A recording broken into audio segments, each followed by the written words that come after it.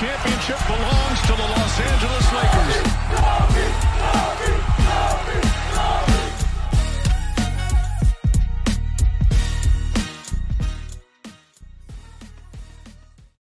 Hello, Lakers Nation. Welcome in. This is the LakersNation.com live postgame show, and your Los Angeles Lakers just picked up a win in overtime against the Miami Heat, 120-117. What a game. Another stressful one, but this one was pretty fun. We saw the Lakers competing on both ends of the floor. Yeah, there were some mistakes, and we'll certainly get into those.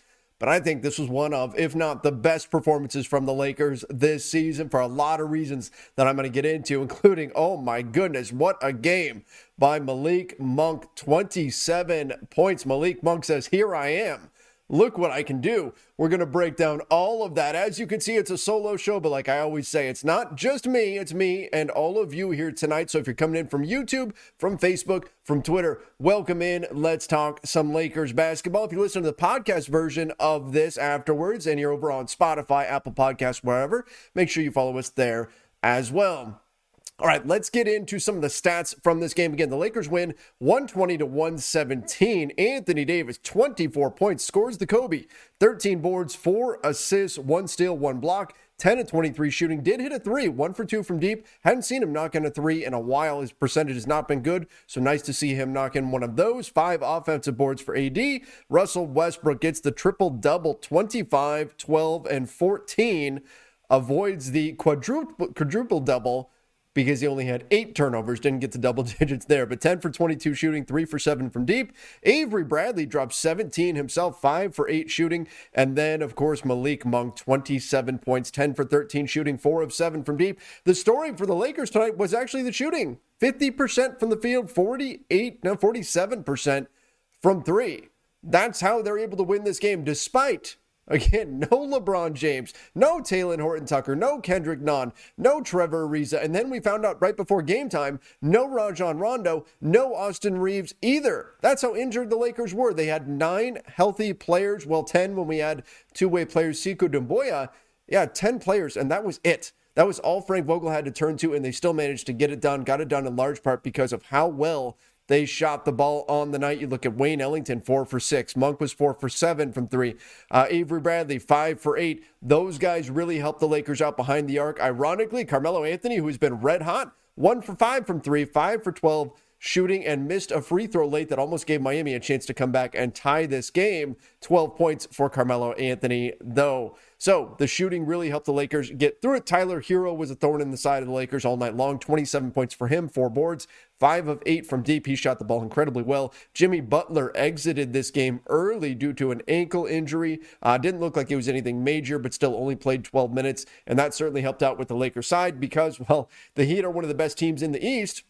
And the Lakers, frankly, have looked, well, a little bit discombobulated at times. The Miami Heat's defense is very, very good at taking you out of what it is that you want to do. And so there was a lot of thought that the Heat were going to steamroll the Lakers tonight, particularly when the injury report came out.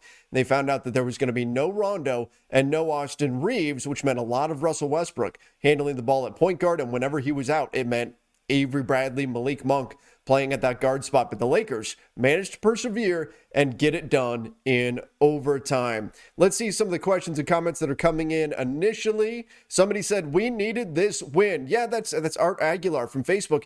Yeah, that's a great way to really sum this up, right? That encapsulates exactly what this was all about, this win, right? And I'm not even just talking about the team. I'm talking about all of you. I'm talking about Lakers Nation needed this win. It's been a while, right? Since we've had kind of a feel-good game for the Lakers.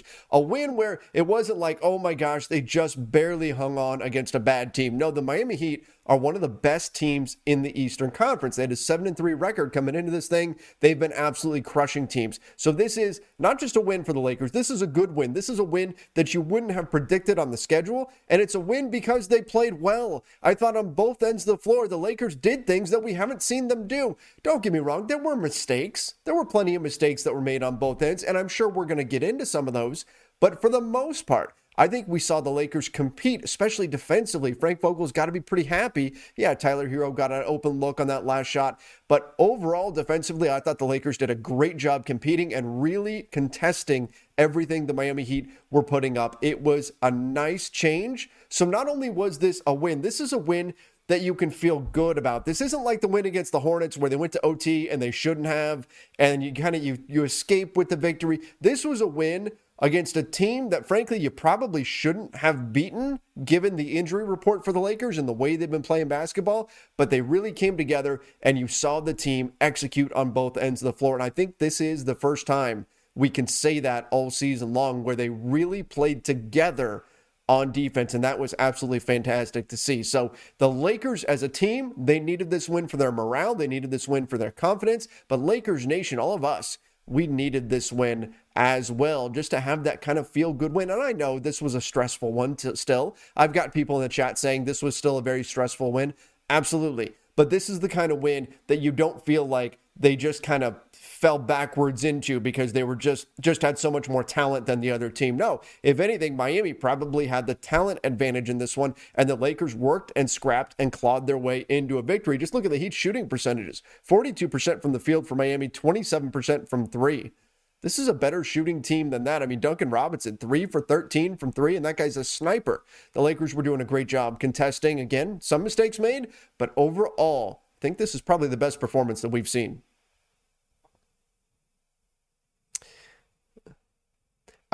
Tia Banks said they did play together, especially for 9 players, for having 9 players out there. Yeah, they really did. And I think part of this too is there can be something a little bit freeing when you've got so many guys out.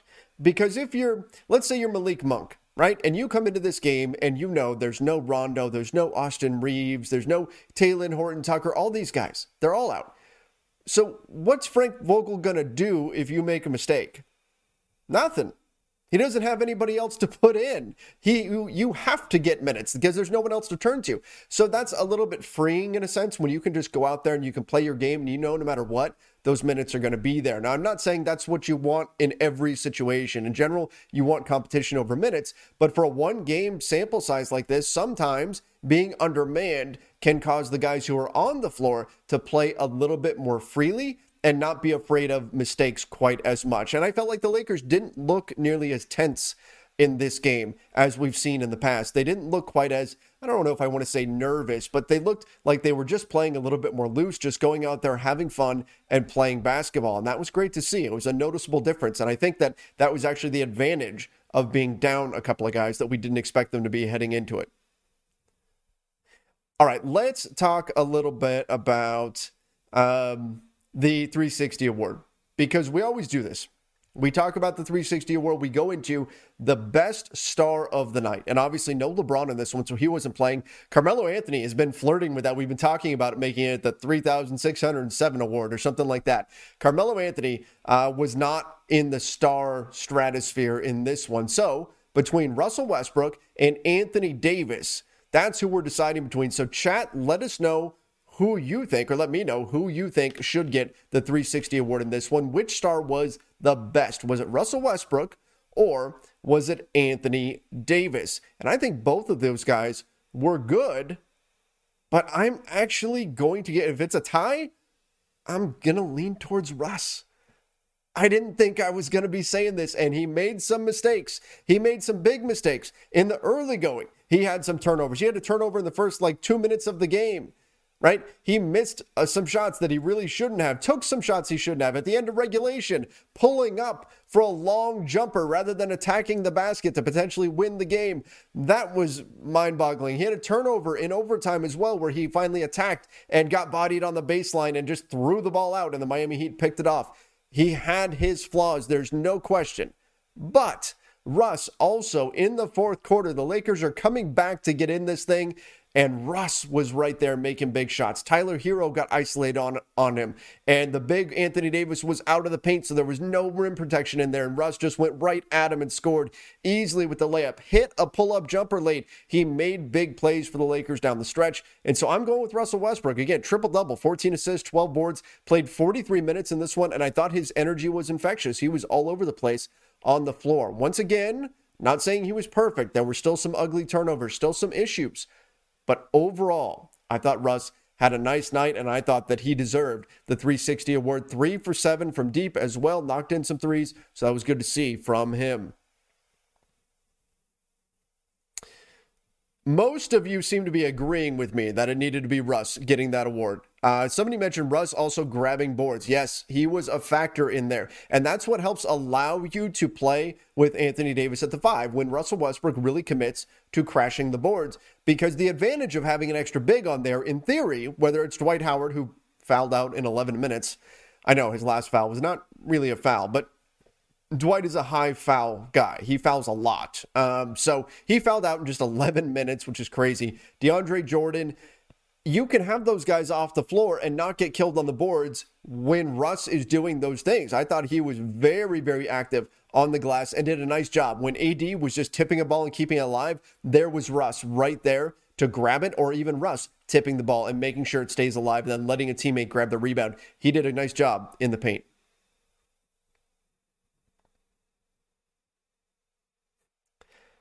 Somebody mentioned Malik Monk played better defense. Yeah, you know what? Malik Monk, and somebody's asking me right now too, what about Westbrook's defense? I thought in general, across the board, the Lakers defense looked more locked in. There were still some moments. There was a moment where I believe it was Avery Bradley got back cut badly. In fact, there was some plays at I believe it was the end of the half where the Lakers got back cut a ton.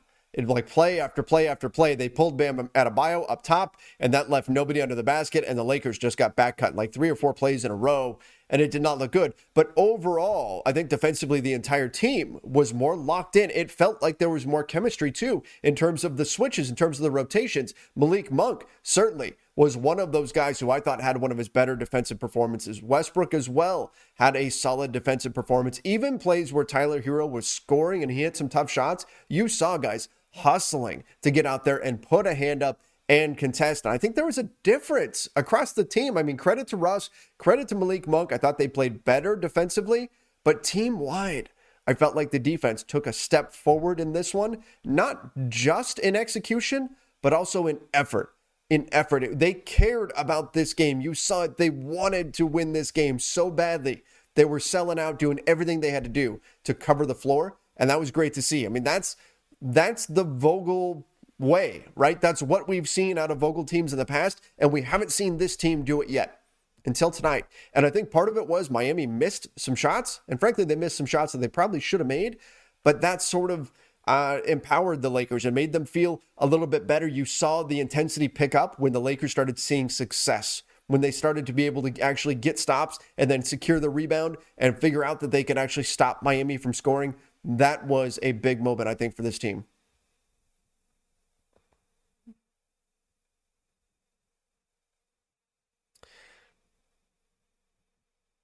All right, let's see what else you guys have. Leroy Long said, we need this type of intensity every night. You know, that can be tough over the course of an 82-game season. Yes, it's ideal to say, it's easy for us to say, oh yeah, just play with that kind of intensity every single night. It's a long season, 82 games. It's hard to do that on a night in, night out basis, but it is nice to see this because, again, I think this is the first time we've really seen a complete game with this kind of intensity. You know, Carmelo Anthony talked about it recently. Dwight Howard did too, about how the Lakers, their intensity comes and goes, how they'll play hard for a few possessions, but not an entire game. I felt like, 90% of this game, maybe 95%, they played hard and they played locked in. And it's nice to see them push down on that gas pedal like that.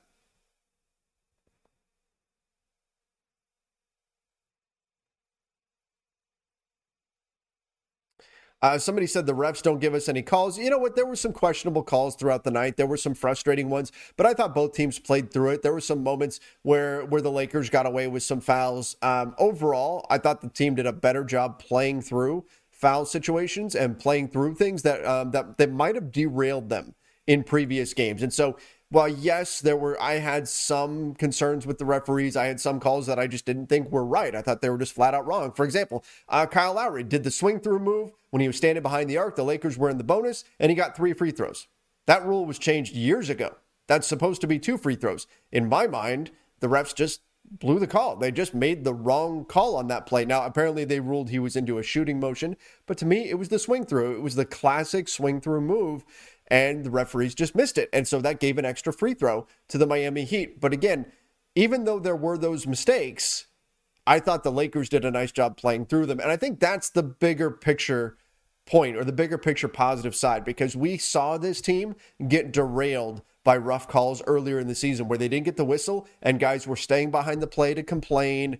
Guys were getting upset and couldn't stay focused mentally because of that. They were letting that take them out of the game. And in this one, I felt for the most part, the Lakers played through it. So yes, the referees made some mistakes and things like that, but I was more excited to see the Lakers play through those than anything else.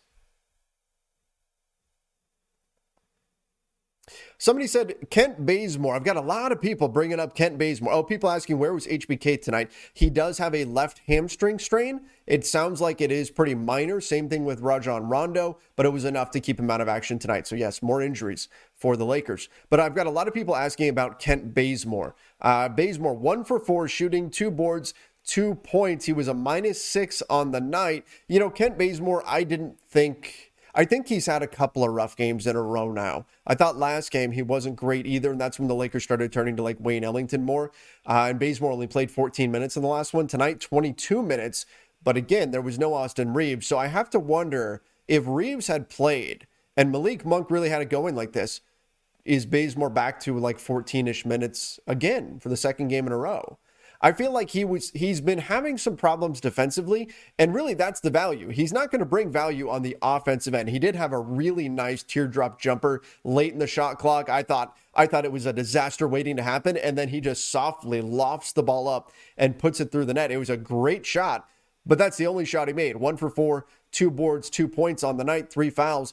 And defensively, I thought he got lost a few times. So if he's not giving you top-level defense, which is what Frank Vogel's been expecting. Remember, coming out of training camp, Kent Bazemore had separated himself, according to Vogel, compared to the other perimeter defenders, right? Vogel had said that Bazemore was on another level than the other perimeter defenders, and if he's not doing that, you kind of lose the incentive to keep him on the floor. Now, again, it's been a couple of rough games. I'm not ready to completely write him off. I mean, people were writing off Malik Monk a few games ago, and we said there's going to be games where he helps you out.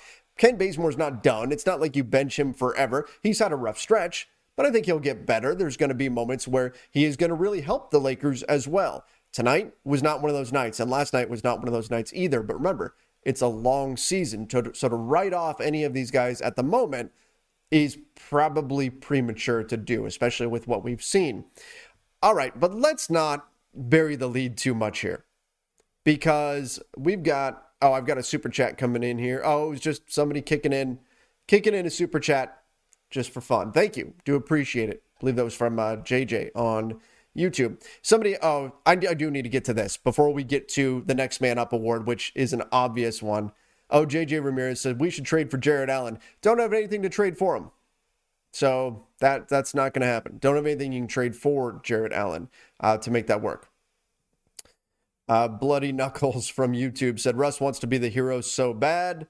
Yeah, I mean, he does. And I thought Russ made some big plays down the stretch tonight. Again, made some mistakes too, but overall thought he was good. Okay, let's get into the Next Man Up award, and then I'll get into LeBron and the injury update with him, because I do have some news there. But the Next Man Up award, you guys know who it's going to be. There's no question. Tonight, it's a very easy pick. Which of the non-stars was the best? I want to see it, chat. Fire it off. There it is. I'm seeing it all the way down my screen right now. It's one word. It's 4 letters. No, not that word. It's Monk. Malik Monk. Next man up. 10 for 13 shooting. 4 for 7 from 3. 3 of 4 at the line. 6 boards. 3 assists. 1 block. 27 points. 27 points off the bench for Malik Monk.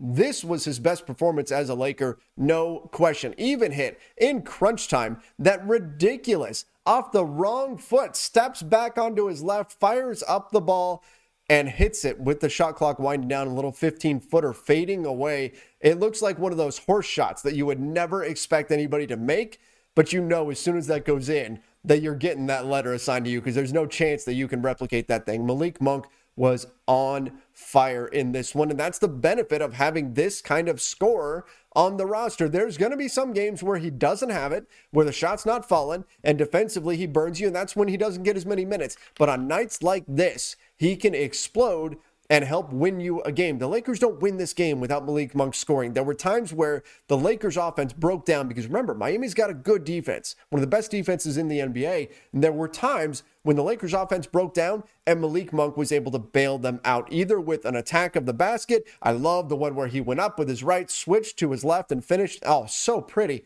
And then the shot making from the perimeter. Absolutely phenomenal from Malik Monk. Again, they do not win this game without this kind of performance from him. He played at such a high level on the offensive end of the floor and absolutely shredded the Miami Heat. That was great to see. Amazing stuff from him. Can't say enough good things about Malik Monk in this performance. This is what the Lakers were hoping they were getting. Again, if you expect this every single night out of him, you're going to be disappointed. But you know he's got this capability in him where in the right situation, he can really get going. And when he heats up, look out. He can drop a lot of points in a hurry. And he was absolutely fantastic tonight.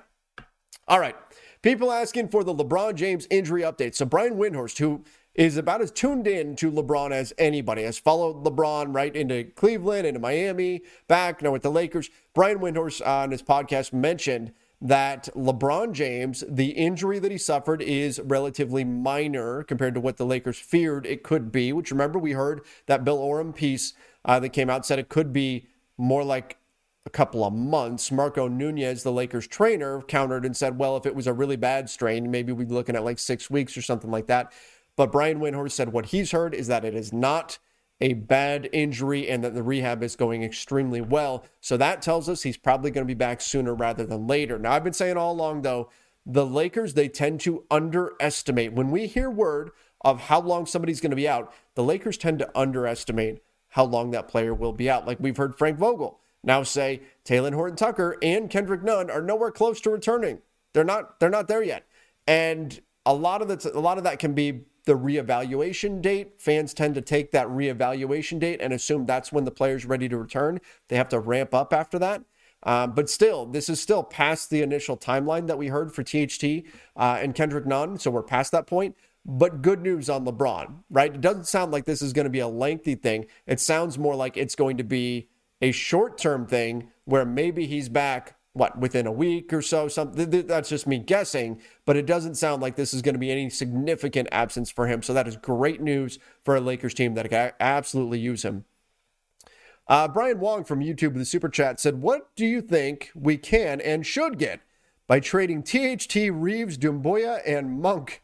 Can we get a star or 2, 3, and D players or THT for Caruso straight up? Oh my goodness. Could you imagine if the Lakers traded THT for Caruso? That would be the wildest trade ever. But in any event, and I haven't even looked at the math to see if that's even something they can do.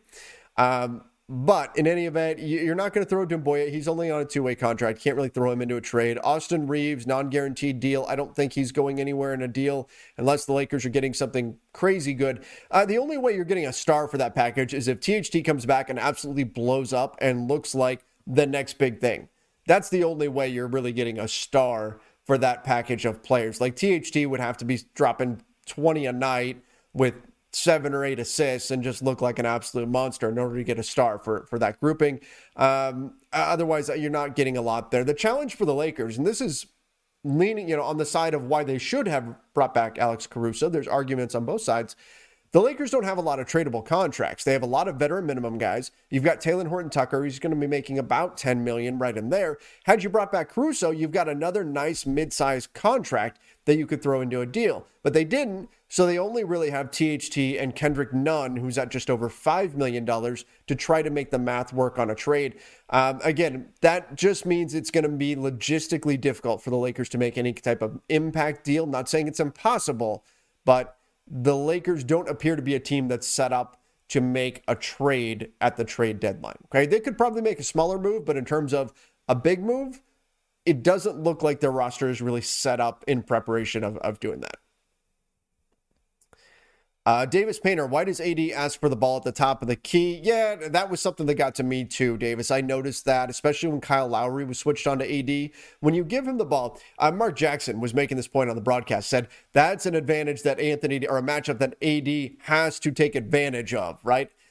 When you give Anthony Davis the ball 15, 20 feet from the basket, I don't care if he's being guarded by Kyle Lowry. He's that far away from the rim. He can't just turn and shoot from there. Yes, he could pull up for the jumper, but is that really what the Lakers want? No, in that scenario, you want to give AD a chance to get under the basket. Part of that is Anthony Davis needed to recognize the scenario and get under the basket and then make himself an option from there. But when you're being defended by Kyle Lowry and you're that far from the hoop, AD can't put the ball on the floor in that scenario because Lowry's probably going to steal it from him. So setting up on the perimeter there, yes, he could get the ball. And yes, he's going to be able to see over the top of Lowry, and that can make him a nice distributor from that spot in that high post. But ultimately, in terms of scoring, that's not where you want him catching the ball when he's covered by a small like Lowry.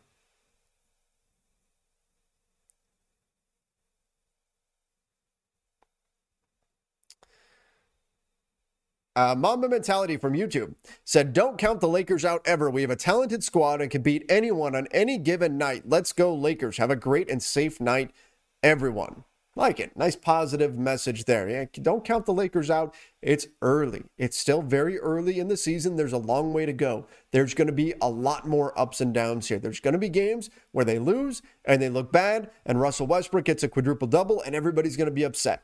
But there's also going to be nights like tonight where they play well, they play together, and you say, you know what? Maybe this team does have something. And again, I think that's overall the biggest takeaway from this game, is that this is the first real, true, feel-good win, right? It was stressful. But on paper, this was not a team that the LeBron James-less Lakers, and then add in everybody else that's out too, should have won. And yet they did. And again, we can say Jimmy Butler got hurt and all these. Yes, there's other factors here too. But again, this was not a game on paper that the Lakers should have won, and they did. And the way they did it, I thought was very impressive. Their shot making, their defense. It's a feel-good game for me, and I think the first one of the season, and that's important. Christian Naharo from YouTube said, why did Russ take that three with PJ Tucker in his face before overtime? We should have drawn a play for Malik to hit the game winner. Christian, I completely agree with you. In fact, while we are watching that out loud, when Russ has the ball and he rotates over to the wing and PJ Tucker's one-on-one with him, I said over and over and over again out loud, don't pull up, don't pull up, don't pull up, don't pull up, don't pull up. I wanted to see him put the ball on the floor, attack the basket, at the worst, try to get to the free throw line, and he pulled up. I put out there on Twitter, I said the Lakers didn't learn their lesson. Last time they were in that situation, Anthony Davis, who, okay, he was sick at the time, and that was something at that moment we didn't realize, but Anthony Davis took a 23-footer, something like that, and missed it with a man in his face rather than trying to generate an open look. And it felt like that's the shot the defense wants you to take, and the Lakers made that their first option. Same thing here with Russell Westbrook. Took the shot that the defense very much will live with rather than try to force something that they would not, like trying to beat PJ Tucker, who's a good defender, but Russ should be quicker than him, trying to just beat him to the basket and then make something happen at the rim. I definitely would have preferred to see Russ actually attack in that situation. You mentioned getting the ball to Malik Monk. My concern with giving the ball to Malik Monk in that situation, he was hot, but I don't know if I want to ask him to create in a one-on-one standoff with somebody. If you can get him coming off of a curl so he can attack downhill off the bounce, sure, I'm into it. I'm into something like that, getting him the ball in that situation. Or if it's me, if you're thinking, hey, the Heat's defense is pretty good, we might end up getting forced into a long jumper, give the ball to Melo. Give the ball to Carmelo Anthony. I know Russell Westbrook and Anthony Davis, they're on a different level of stars right now.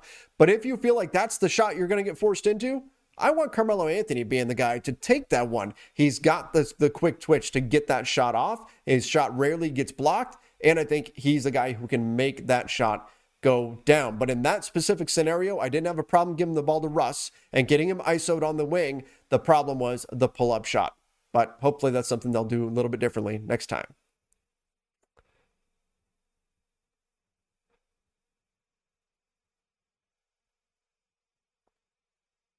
All right, let's see what else we've got here. We do still have a master lock of the night to get to in just a bit. Yodega from YouTube said, Melo, the highest plus minus of the night, but still impactful. Yeah, look, Carmelo Anthony plus 13 Malik Monk was a plus 12. I thought Carmelo Anthony was good tonight. 6 boards. There were a number of rebounds that he grabbed on the defensive end where I was thinking the Lakers got to stop. And I'm thinking somebody grabbed this because Anthony Davis had gone out and there was Carmelo Anthony to swoop in and grab the board. So he made a couple of really key rebound plays. I thought defensively he was once again good. Not a net negative on the defensive end of the floor, and that was what he was in Portland. So that was great to see. The shot wasn't necessarily going down. His first shot, his 3, he steps onto the floor. He had been on the floor like 4 seconds, and the ball gets swung to him, and he just instantly, no conscience, shoots a 3 and hits it. I thought we were in store for another big night for Melo, but 12 points on this one. He made some nice plays. The Udonis Haslem pump fake. Oh my goodness, Udonis Haslem at 41, still in the NBA, oldest player, and he actually had to step on the floor tonight because they got in foul trouble with their bigs. And he was out there, and Melo pump faked him out of his shoes and then scored on him. I thought Carmelo Anthony was still good, still made a difference. And I think the floor spacing is key with him. Teams have recognized how hot he is shooting the basketball, and they're afraid to leave him on the perimeter. And so even when he doesn't get the ball, that's opening up things for other players. So that was great to see from Carmelo Anthony, him make that kind of an impact, even when he isn't just absolutely scorching the net with his shot. Sherpa Dog from YouTube said, Avery Bradley's defensive effort gets so overlooked. I'm so glad he has gotten more minutes, especially during crunch time against Tyler. You know, we were calling Avery Bradley a couple of seasons ago one of the better perimeter defenders in the NBA, and he was. His energy level is such that it lifts up everybody around him, because when Avery Bradley's super active and bouncing all over the place and fighting through all these screens, everybody else kind of does too. They take a cue from him. He is one of those guys that is infectious with his energy on the defensive end of the floor. He did do a good job defending Tyler Hero tonight. There were a couple of miscues here and there. Play where he got back cut, another one where he went under a screen when he should have gone over. Little things here and there like that. But overall, he fought hard, and it was Avery Bradley early that was red hot. It wasn't Malik Monk that got going initially. It was Avery Bradley, and he finishes 5 of 8 from deep with 17 points. This was a nice performance out of him. And the emergence, if there's concern long-term about Kent Bazemore, and you're thinking about, okay, well, maybe Talen Horton-Tucker comes back and takes away one of those starting lineup roles, but we want to make sure we keep a really good 3-and-D defender. Over the last few games, Avery Bradley's been better than Bazemore at it. So maybe Bradley's success there allows him to keep that role, and perhaps it's Kent Bazemore that takes a seat, but we'll see. Long way to go. Again, not giving up on Bazemore, but Bradley was indeed good.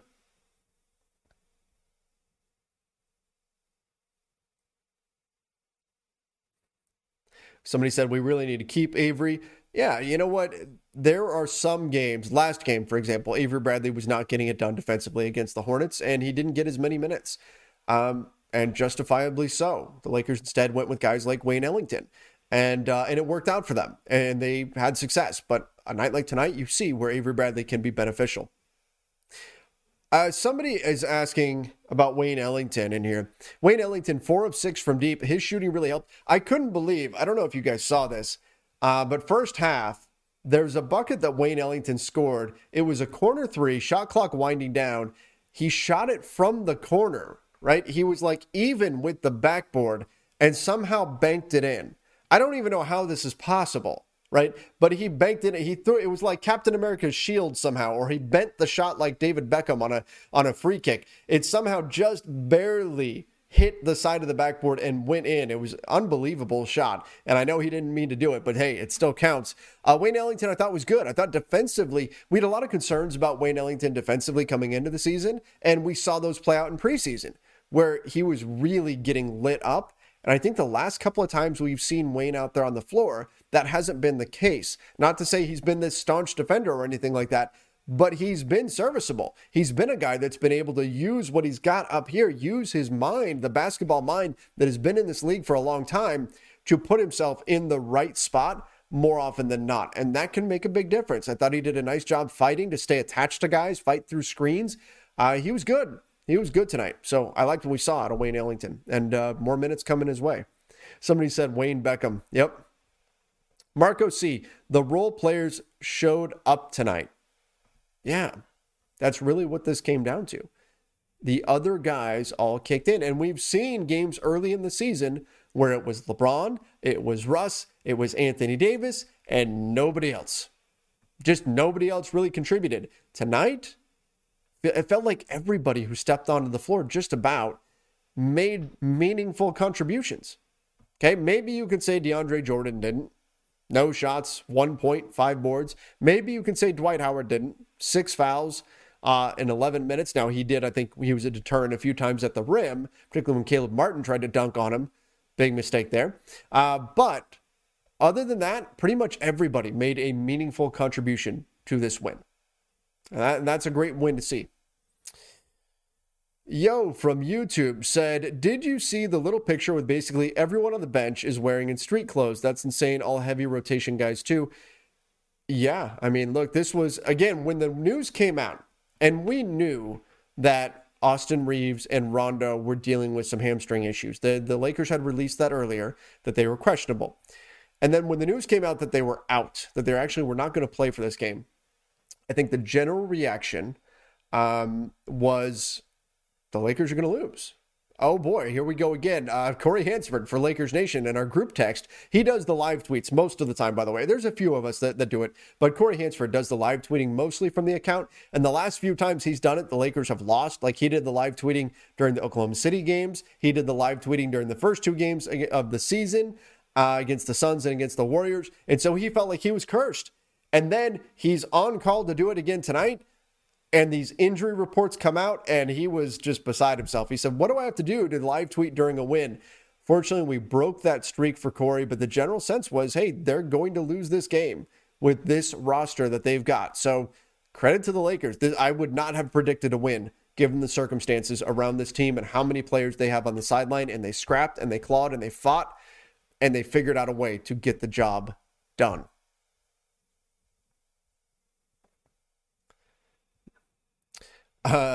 Somebody from YouTube said Lakers didn't win this game. The Heat lost it. The breakdown on defense, and Tyler Hero missed that shot. It's my only concern with this game. No, man, you can't look at this that way. If you're saying the Heat lost this game for themselves, that's just discrediting or disregarding all the effort that the Lakers put in. If you've been following this team, you know what we've seen from the Lakers, particularly on the defensive end of the floor. You know what a step forward tonight was. Don't try to take that away from them by saying this was a game that the Heat lost. Look, if you're a Heat fan, the Heat probably should have won this game, but the Lakers did everything they needed to do, everything they could do in order to get the victory. Were there mistakes? Yes, absolutely. And look, Miami missed some free throws down the stretch. They missed some open shots. But for the bulk of the game, the Lakers did everything they could to make the Heat take uncomfortable shots, and the Lakers themselves, to their credit, knocked down the looks that they were generating. So I thought the Lakers did a nice job tonight.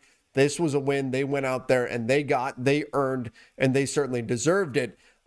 Did they break down on that final possession? Yes. Tyler Hero should not have gotten that wide open of a 3, but look, Eric Spoelstra is good at drawing up plays. Not saying it was the best play in the world. The Lakers should have read that.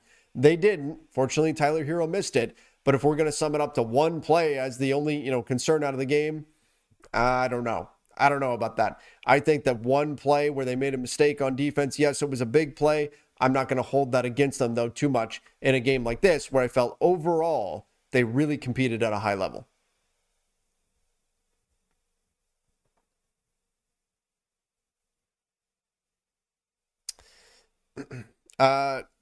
Jay Renrick said, do we have the right role players that can score without getting in a rhythm with all of the big 3 out there?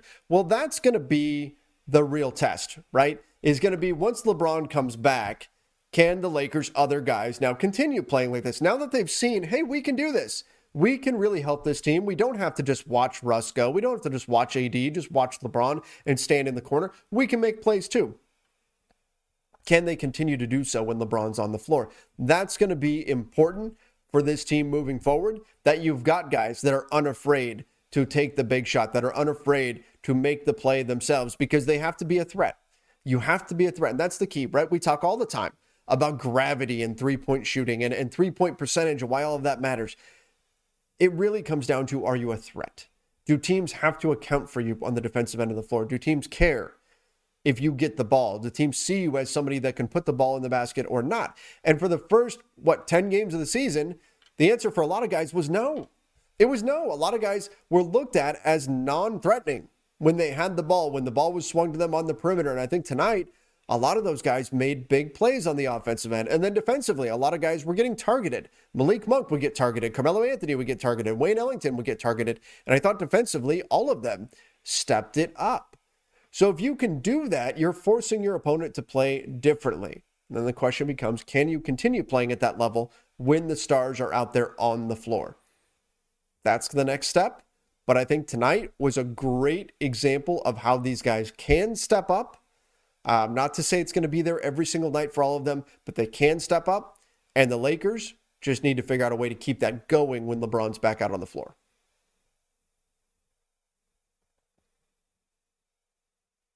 Choco Thunder said that was an elevator play that got Hero that open shot. Yeah, but the reason why he got it was Anthony Davis's head was turned and it just got thrown over him. Like if AD turns, he probably grabs that ball out of the air with his go-go gadget arms, right? But AD's head was turned and it got to Hero. He was so concerned about the screen action. Hey, Trevor, do you think nobody, this is Akuta Bavadas from YouTube. Hey, Trevor, do you think nobody talks to Russ about not taking threes or about his turnovers? Seems like coach would address his late game blunders. Russ knows. You saw the frustration out there, and I'm sure these are things that get talked about. But there was a play where I believe he attacked the basket and he didn't get a foul call and he missed a layup and he was hitting the floor in frustration. He knows. He wants to be successful. He wants to make big plays. He wants to take care of the basketball, but there's moments where he just doesn't. And that might take some, it may get better with time, but I don't think he's ever going to completely change his ways. He really wants to be successful in front of the Staples Center crowd. He wants to have those moments, and he kind of got it tonight. He made some big plays down the stretch. Didn't hit the game winner. Again, I would have preferred to see him attack the basket. It's getting addressed with him, but it's not like it has to be. He knows. He's a veteran. He's been in this league long enough. He knows what's going on. It's a matter of making those adjustments. He's trying to walk that fine line of playing fast and pushing the pace and getting looks for everybody while not going too fast and not forcing the ball to anybody and creating turnovers. There were some plays that he just read the play wrong. There was a play in the second half. No, maybe it was the first half where he went up. No, it was second half play. So he got into the paint and he went to a little turnaround and he expected Bam Adebayo to contest his shot and leave DeAndre Jordan wide open under the basket. So he passed it to DeAndre Jordan. Only thing was Bam didn't leave to contest Russ's shot, and so he wound up just passing it right to Bam. That was a mistake on Westbrook's part. He didn't read the play. And that's something that he'll go back and look at and say, man, in that scenario, I've just got to take the 4-footer rather than try to just pass that to DeAndre Jordan if it's not there. There were a few times he just didn't make the right read. Had another super chat that came in that said, cut DJ, please. Look, DeAndre Jordan, I still maintain, I believe this is what's going to happen. And this is me. This is my best guess. Okay. But what I believe is going to happen is once the Lakers wings get back, once we get THT back, and the Lakers then have an incentive to put an extra wing in the starting lineup, and they feel like they have a little bit of size. I mean, LeBron's back, THT's back, may have to even wait for Ariza to get back. I believe at that point we'll see Anthony Davis at the center, and DeAndre Jordan won't be part of the rotation. Frank Vogel made a comment, I'm paraphrasing, but he made a comment the other day about this. Was asked about going smaller with AD at the 5. In fact, this was before the Hornets game. And he said that this would have been a good opportunity to do that, but because they had so many wings hurt, he didn't feel like they could. I believe that was the plan, and then all the Lakers' wings got hurt, and so then they said, okay, well, I guess we have to go back to what we know, and that's going big with DeAndre Jordan in there. I think at some point that's going to change, and we're going to see more Anthony Davis at center. We saw a lot of Anthony Davis at center tonight, by the way. That was predominantly how the Lakers played, in part because Dwight Howard fouled out, but also because DeAndre Jordan wasn't all that effective. So I think that's coming. Whether or not they cut DeAndre Jordan, I think that is coming, but it's going to take some wings being healthy to pull it off. I've got Austin Sexton from YouTube. So Trevor, love your coverage per usual. Thank you very much. Do you see us as constructed as a championship caliber team? I think they've got the upside. They have the ceiling of a championship caliber team. Will they hit it? That's the question. Will they hit that ceiling? They've got enough talent. Can they get all the pieces to fit in a way that makes sense? Can you rein in Russell Westbrook to a degree where you get all the best parts out of his game and you minimize the worst parts? That's a big task. Can you get all the role players playing to a high level? Can you get everybody bought in on defense? There's a lot of question marks still there, but talent-wise, I think the ceiling is there for them to be a championship caliber team, yes, but they still have a long way to go to get there. Victor Miller from YouTube said, hey, Trevor, to be honest, our team is very talented, and defensively, I can see us improving when we get healthy and mesh after the All-Star break we take off. Yeah, it's going to take some time, and it might be the All-Star break, but it's also going to take health. It's going to take getting guys healthy because, remember, they've already adjusted many times, right? They went into training camp. And they set everything up thinking THT is going to be there, Ariza's going to be there, Nunn's going to be there, right? They go into training camp with these guys, and then instantly they're all hurt. They all get hurt. And then what do? Then you have to change everything that you just set up. And then just when you're adjusting again, LeBron gets hurt and he's out for 2 games, and then he comes back and then he gets hurt again and now he's out again. There's a lot of players shuffling in and out of the lineup, and it's hard to really build that chemistry and build that type of cohesiveness when you have so many players going in and out of the lineup. So I think it is going to take time, and there's going to be a readjustment. So they get used to playing this way right now. Then LeBron comes back, adjust again. Then Taylor Horton-Tucker comes back. Kendrick Nunn comes back. Adjustments. You're going to have to make changes as guys come in. Hopefully they get a long, extended period of health, and then in the next few months, we see them really hit their stride. That's the ideal situation. All right, Sherpa Dog from YouTube said, hey, Trevor, do you know what it is exactly with our defense, which has mysteriously disappeared from the 1920 season that made us champs? Is it Vogel? It's not just Vogel. Vogel has struggled a little bit with this because the schemes that he tends to use don't really work with this group defensively. So Vogel was a guy who was always very much okay with giving up a 4-on-3 advantage to his opponent because he knew his 3 guys, or if it was 5-on-4, his guys that were down a man were going to fly all over the court, and he had guys that were lanky enough to do it and athletic enough to do it, to where if you go into a screen roll, and the Lakers, for example, think about back in the playoffs in the 2019-20 season, when the Lakers won the championship, what did they do to James Harden? They blitzed the pick and roll. So you would have your big who was up, and it would be Anthony Davis in most scenarios. Your big who is up, they get put in a pick and roll situation with a guard. Say it's KCP. KCP and Anthony Davis would both defensively pressure James Harden with the ball and force him to give the ball up. Now, the downside of that is, let's say he makes the pass and he passes it to, say, Westbrook. Say Westbrook set the screen. I'm talking about the Houston-LA matchup. The downside is now you've got Westbrook with the ball, Anthony Davis and KCP out of the play, which means the Lakers only have 3 defenders and there's 4 offensive players still in the play for the Houston Rockets. Frank Vogel was perfectly okay with those scenarios because he knew that there are other guys on the floor. It would be, Danny Green. It would be LeBron James. These guys are flying all over the place. And even if it's on one side, one of those guys is kind of playing center field and he's walling off 2 defenders. Anthony Davis in particular is great at this, cutting off part of the floor. That doesn't really work when you've got an older team where those closeouts are a little bit slower, where instead of flying out to the shooter to contest the shot, you've got a guy that's half a step, maybe a full step slower. It's much harder to run that type of system. And Vogel has talked about that, how they've had to change their pick and roll coverages, and they're trying to find something that works. Damian Lillard just eviscerated them in pick and roll situations, and he couldn't go to what they had done before to Lillard, which was to double team him and blitz him and get the ball out of his hands and then give them the man advantage and say, okay, bring it. We've got defenders that can handle this. So that's been a challenge for Frank Vogel defensively, and that's why I think in part you've seen some of the issues. But the other part of the issue is simply the Lakers don't have that many plus defenders individually. There's not many guys on this roster when you look at them and you say, that's a great defender, that's a great defender, that's a great defender. No, there's just not that many of them. So you combine those 2 things, Vogel's philosophy is not translating well to this team, and this team just not having that many good defensive players individually, and that's where you get some poor defensive possessions, but they're getting better. They're getting better. They're starting to read things. We saw it tonight. They looked a lot better defensively in this one. So I'm saying they're not going to stay as a bad defensive team. I think they can become a decent defensive team. I don't think they're going to be one of the top in the NBA. If they are, then Vogel is a genius. But I think they can be passable defensively. Saul Solis from YouTube said the Russ, Monk, Melo, Bradley, AD lineup had a defensive rating of 65.4. Frank must be happy with this. Absolutely. And we talk about guys flying all over the floor.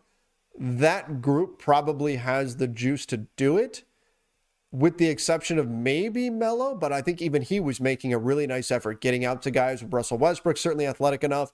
Monk makes some mistakes mentally, but athletically, can he do it? Yes, he certainly can, and Avery Bradley we know can. That group really did a nice job. A defensive rating of 65.4 is ridiculously good and not sustainable, but still, credit to them in this one.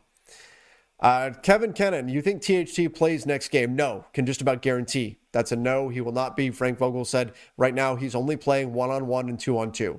He's not ready to come back just yet. They need to get him all the way up to 5-on-5 in practices, get his legs under him before he's going to come back. So again, I can say with almost certainty, THT will not come back next game. It's probably going to be a little bit till they really feel like he's fully back. Remember, he's coming back from an injury. What you don't want to do is say, oh, cool, you're healthy, and just push him into the deep end. When he hasn't been playing basketball in a while, you want to let him ramp up a little bit, because otherwise your risk of injury is higher. I'm not saying that he's going to re-injure his thumb or anything like that, but just in terms of fatigue, in terms of his body being used to the physical toll of basketball, he's got to get that back because he's been out of action for, a month or so. When the buyout market comes around later this season, who gets cut first? If someone they like comes available, it really depends, right? Like Avery Bradley would be the knee-jerk reaction because he was the last guy brought onto the roster. He got cut by the Warriors right before the season started, and his deal's not guaranteed, so he would be the knee-jerk reaction.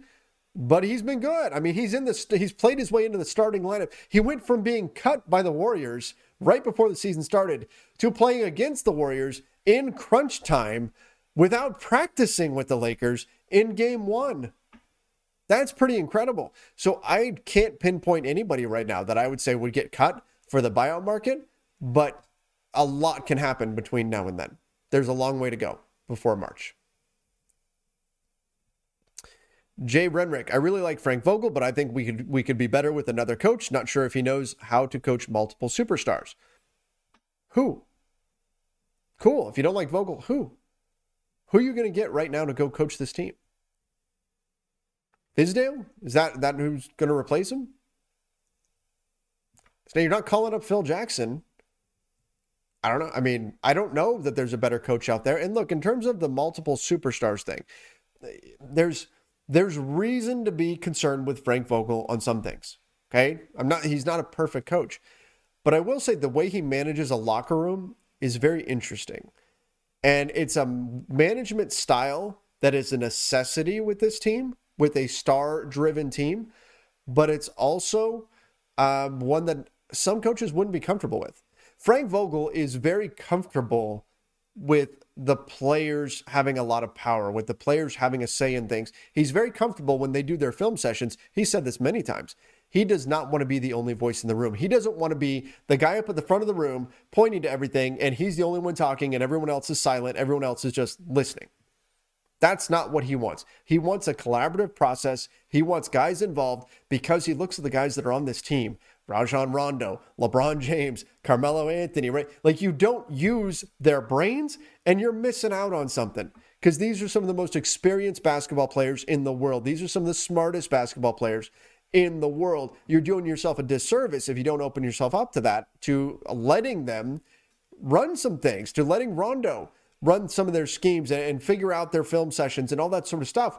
I talk about this a lot, but Rondo is credited with coming up with the defensive schemes the Lakers used in Game 6 against the Miami Heat to win the championship a couple of years ago.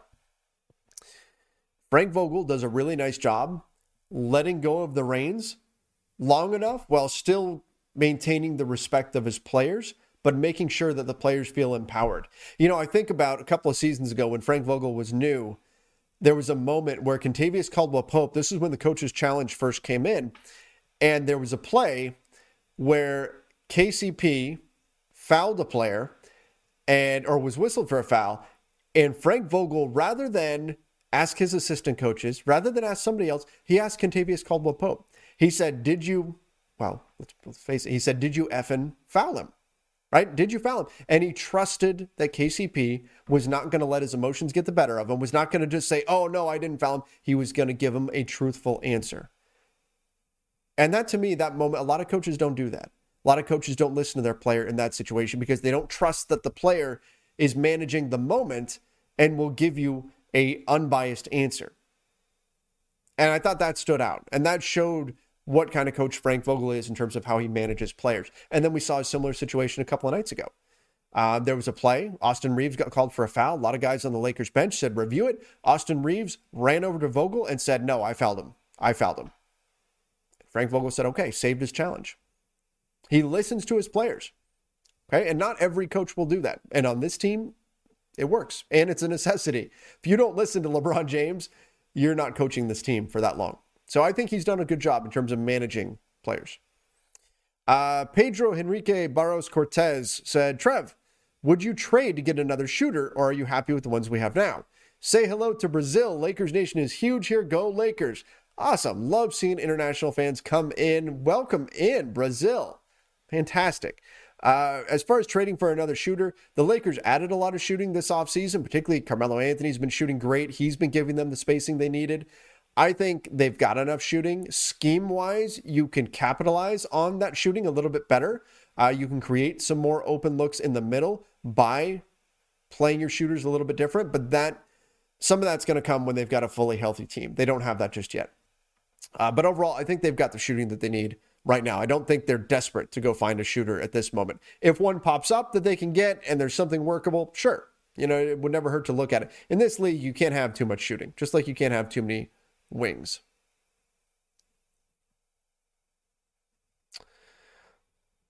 All right, let's do a few more. Oh, you know what? We do need to get into the master lock of the night. How have we not done that yet? We've talked almost for an hour already. I've been so excited talking about this game that we haven't done the master lock of the night. So let's do it. The master lock of the night. Chat, let me know if you're coming in from YouTube, from Facebook, from Twitter. Let me know who it is that deserves the master lock from this game, whether it's a Laker, whether it's a Miami Heat, whether it's a moment in this game. Let me know. Let me know the master lock from this one. Oh, I'm seeing a lot of people. Some people are saying the refs. Some people saying master lock DeAndre Jordan. Some people saying master lock Bazemore. Some people master lock Kyle Lowry. Some people... Malik Monk, he's not getting the master lock. He was great.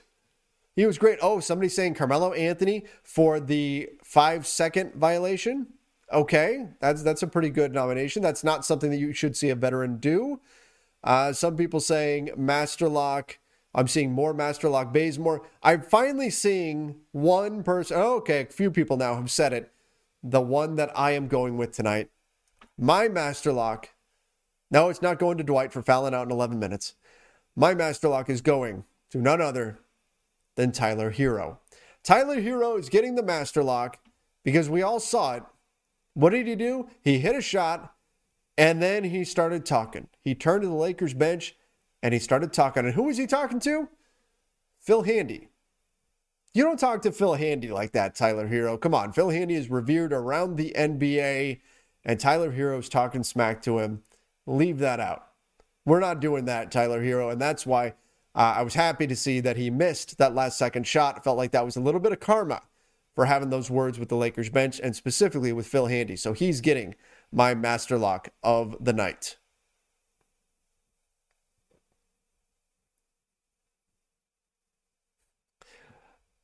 All right, let's get into a few more before we call it an evening here. Some people saying they missed that moment. Yeah, that was earlier in the game that happened. Some people said let him talk and smirk.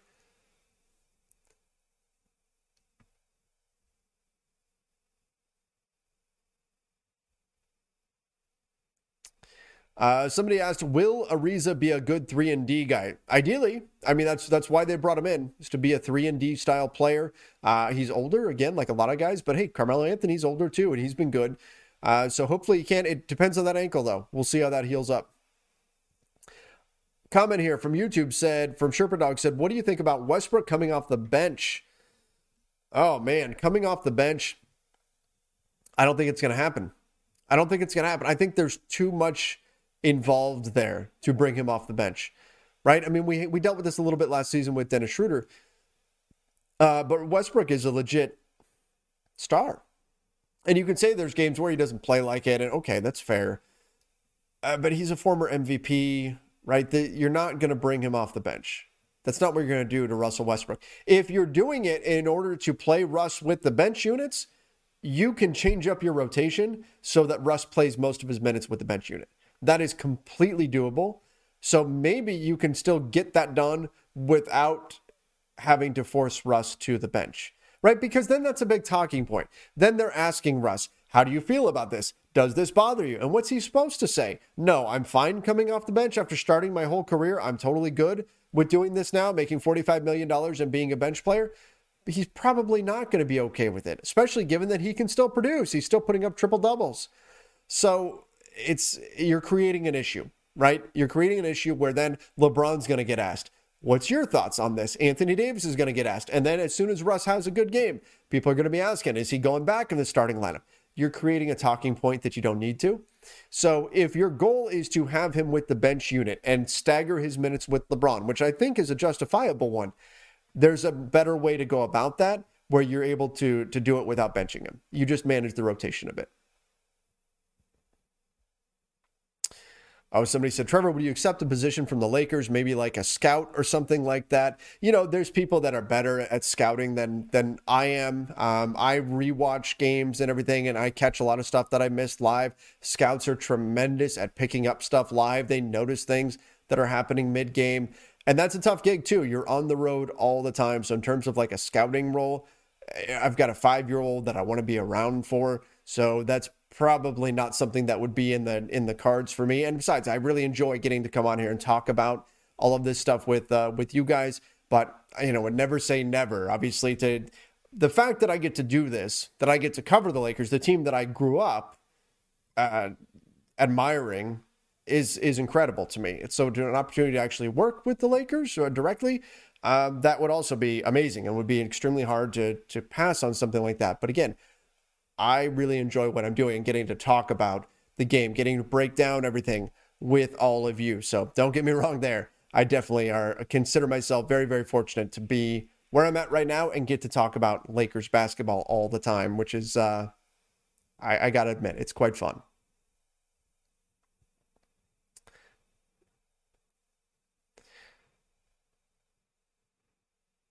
Do you think Russ is better while not on the floor at the same time as LeBron? Ultimately, yes. I hope that eventually they can play better together. They can find a way. So it's not just kind of taking turns. Okay, LeBron, you're going to have this offensive possession. Okay, Russ, your turn. Now you go do your thing. Hopefully they can figure out a way to play together. But right now, their skill sets, it makes a lot of sense to stagger them as much as possible. But ultimately, by the end of the season, you want to see them clicking, whether that's more cuts for Russ, which he has been cutting more, whether that's running the LeBron-Russ pick and roll where Russ is screening for LeBron. We've seen that a little bit. There's some different things that they need to try to figure out a way to kind of get that synergy, but it's not something that's going to happen overnight. It's going to take some time for that. Right now, I do think they're better when they're separated.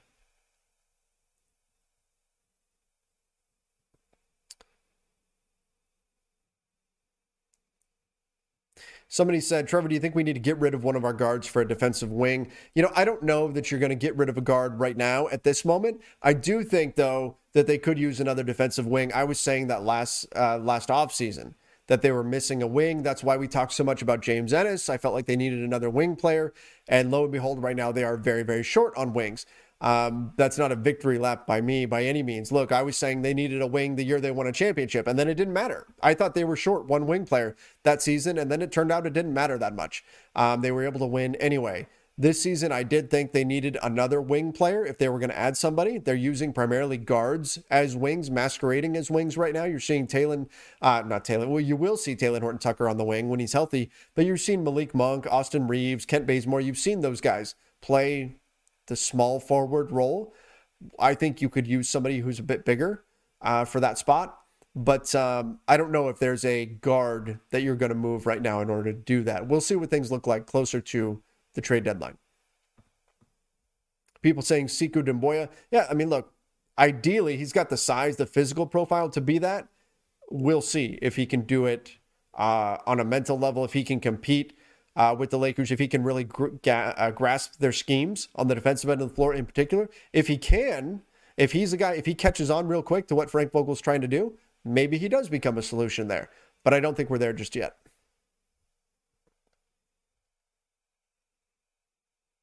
All right, guys, let's do one more. Let's do one more, and then we'll call it a night here with a great win for the Lakers. Actually, you know what? This is a segment. A lot of you guys have been asking me about this. Should we put this segment in here? The best moment of the night. And let's go ahead and do that.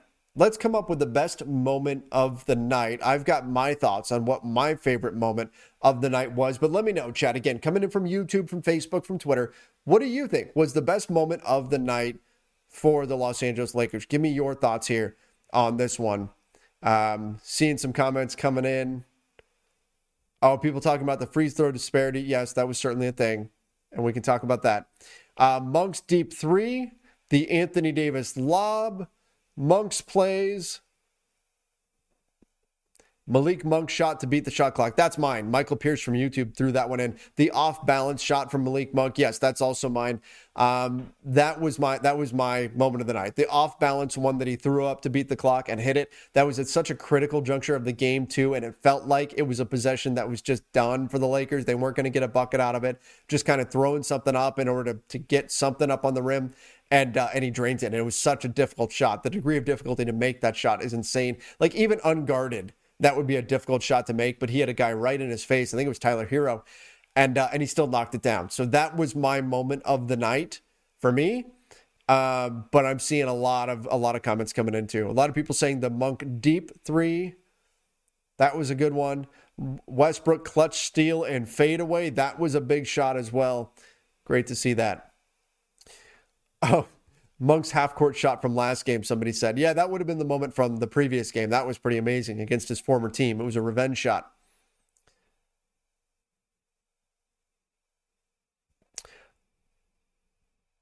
Somebody asked, what happened to Reeves? Hamstring strain, but it does sound like it's a minor one, so hopefully he'll be good. People said the effort on the defensive end of the floor as well. Yes, that was absolutely a positive. Look, to kind of sum things up, or to wrap up here, this was a win for the Lakers, but not just a win in the record book. It was a win in a lot of ways. It was a win for us, for Lakers Nation. It was kind of that uplifting type of victory that we hadn't had yet. And now here it is. We've got it. It was a win for the team to have that kind of moral victory. Again, a win that you wouldn't expect them to get given all the injuries that they've got. And yet they did against a very good team. They pulled off a victory. They beat a team that, again, on paper, they probably shouldn't have. So I think in terms of the morale of the team, this is big. It's big in terms of their record, of course. It's also big, though, just in terms of the role players coming together defensively, seeing the kind of chemistry that we saw, the kind of effort that we saw on that end of the floor. It was a win there. In fact, I was thinking, as you know, we're getting into overtime, even if they lost, I felt like this was still going to be a fairly upbeat show.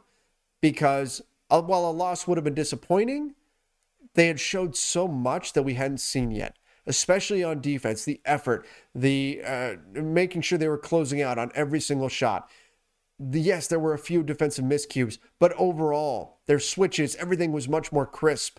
They played with that kind of energy and that kind of passion, and they made sure they were communicating and rotating and fired up and doing all the things you need to do to be successful on defense. Now, again, it was not perfect. They made their mistakes, but overall, they took their defense to a different level tonight. And then their offense, the shot making was absolutely tremendous. So it was a win in those areas as well. And that was absolutely great to see. And that's why I'm leaving this one feeling good about this team, feeling good about what they just accomplished. And this is the first win of the season where I can walk away and say they really fought and earned this win rather than kind of stumbled backwards into it or just they had more talent than the other team and that was why they won. No, they won this game for all those reasons that I just mentioned. And that's why, to me, this is the first true, feel good win of the season. All right, guys, appreciate all of you coming in, all the questions, all the comments that you've brought from YouTube, from Facebook, from Twitter. If you're not doing it already, make sure you do subscribe to the Lakers Nation YouTube channel. Got new content coming out there every single day. Turn on those notifications as well. And don't forget to head over to LakersNation.com for everything going on in the world of the Los Angeles Lakers. If you guys want to follow me on social media, you can find me at Trevor_Lane on Twitter, at Trevor Lane NBA over on Instagram. I am getting better at Instagram, slowly but surely. I am getting better. You guys can check that out. I'm posting content there every day as well. Again, Trevor Lane NBA over on Instagram. Till next time, everybody, stay safe and see ya.